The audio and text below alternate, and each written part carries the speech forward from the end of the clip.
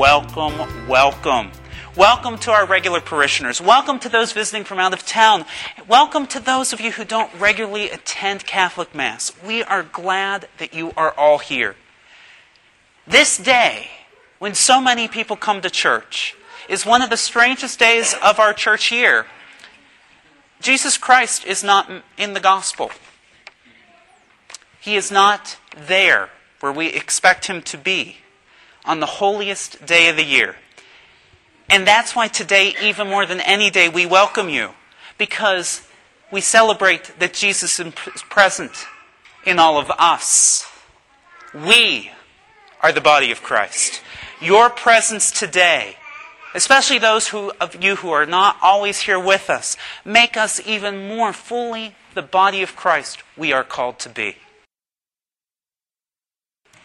This is my first Easter as a priest. Like many new priests, I was a bit overwhelmed last summer by the actions I'm supposed to do while leading everyone in praying specific words of the Eucharistic prayer. The actions we priests perform are called rubrics, from the ancient tradition going back that the instructions in the Roman Missal are written in red ink. My aunt and uncle realized the anxiety I would be feeling as a new priest, so they bought me a special coffee mug for my ordination. It simply says, "Say the black. Do the red." Thank you, Uncle Bob and Aunt Dee. The words in the rubrics make a big deal about 4 elementary verbs associated with what Jesus did at the Last Supper. On the night before he died, Jesus took bread, blessed it, broke it, and shared it with his disciples. At every Jewish ritual meal, the main points are the blessing and the sharing. The blessing recognizes that this bread is set apart for holy things. The sharing is a sign of communion with one another.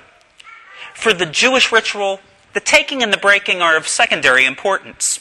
You can't give the bread to others unless you break it, and it's hard to break the bread unless you take it into your hands.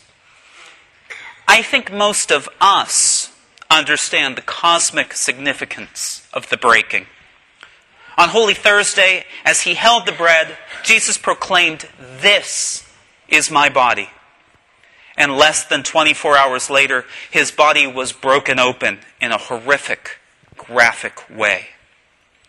Today, our Easter joy arises from the fact that the blessing, the grace of our Lord Jesus Christ is shared with us. But here's the rub, the mystery that we Christians wrestle with. Like the bread blessed at the Jewish meal, the blessings of Christ cannot be fully shared with us until after Christ is broken. For us Catholics, the Eucharist is one of the central mysteries of our faith.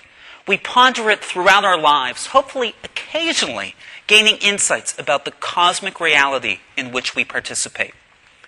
We believe that Jesus Christ, the Son of God, is somehow really, truly present in this bread and wine, present body and soul, spirit and divinity. That's amazing, profound, scary, and awesome. But that's only the half of it. We believe that through baptism, we are the body of Christ. We, like the bread at the Last Supper, we, like the body of our Lord Jesus Christ, we are blessed. We are graced. We are set apart for holy things. And somehow, we must recognize our brokenness before we can share our blessings with others. Last night, we had 9 people here who, like over 300 other people in East Tennessee, and like untold thousands throughout the world, became fully initiated Catholics last night. Why would anyone choose to become Catholic as an adult? Well, my experience over the past several years is that adults desiring to become Catholic recognize better than most people their own brokenness. They also possess a fire to share themselves with others. My experience of the 9 people here, Shelby, Kenny, Lucy, Sarah, Ben, Jana, Lance, V, and Scott, in the last 6.5 months, is that they recognize that they are blessed, that they are broken, and that they are called to share themselves with others. When we present the gifts of bread and wine at Mass, they represent all that we are. Each of us is a single grain of wheat or an individual grape that has died to itself and has been crushed so that it may be combined with others in a way that can never be undone. The bread and the wine represent our gifts and our flaws, our joys and our sorrows, our hopes and our failings. And then, through the miracle of the Eucharist, they are transformed. Jesus Christ is blessed. Jesus Christ was broken. Jesus Christ shares himself with us. In the Eucharist, we are transformed into the body of Jesus Christ. We are blessed. We are broken. We share ourselves with one another. But what about that first verb? How are we taken? In my first few months as a priest, I struggled to understand why the Eucharistic prayer emphasizes that Jesus took the bread. Then last fall, one of our parishioners, Jim Ulrich, lent me a CD course by a Capuchin friar named Dan Crosby called Becoming the Eucharist We Celebrate. And finally, Father Crosby put it in terms that made sense to me. Think of the being taken as being chosen. When the priest takes the bread and wine into his hands, it's a reminder of what Jesus said at the Last Supper. It was not you who chose me.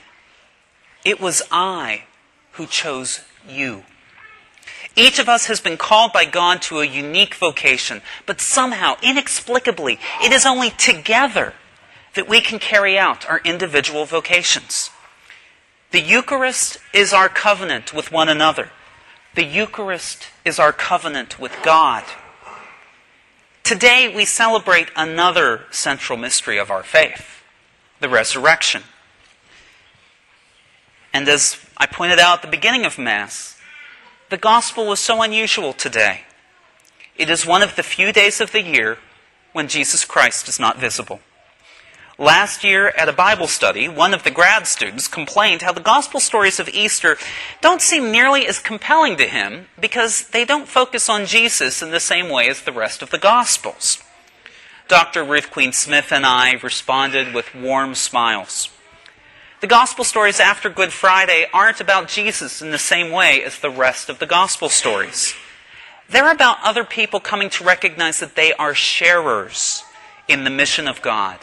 Sharers in the mission of Jesus Christ. There's been this guy in the news the last few weeks named Pope Francis. And he has been remarkably consistent in calling each and every baptized Christian to share in the mission of Jesus Christ. He has given us dozens of examples in his words and actions of being focused outwards instead of focused inwards. But the quotation of his I'd like to share with you is from February, before Pope Benedict resigned. Francis said, and I quote, "We need to avoid the spiritual sickness of a church that is wrapped up in its own world. When a church becomes like this, it grows sick. It is true that going out onto the street implies the risk of accidents happening, as they would to any ordinary man or woman. But if the church stays wrapped up in itself, it will age. And if I had to choose between a wounded church that goes out to the streets and a sick, withdrawn church, I would definitely choose the first one." We, like the disciples, have come to know Jesus Christ as our Savior so that we can have life in abundance. We have been chosen by God. We are blessed. We are broken. But we only have life in abundance when we share our vocation, our blessings, and our brokenness with others.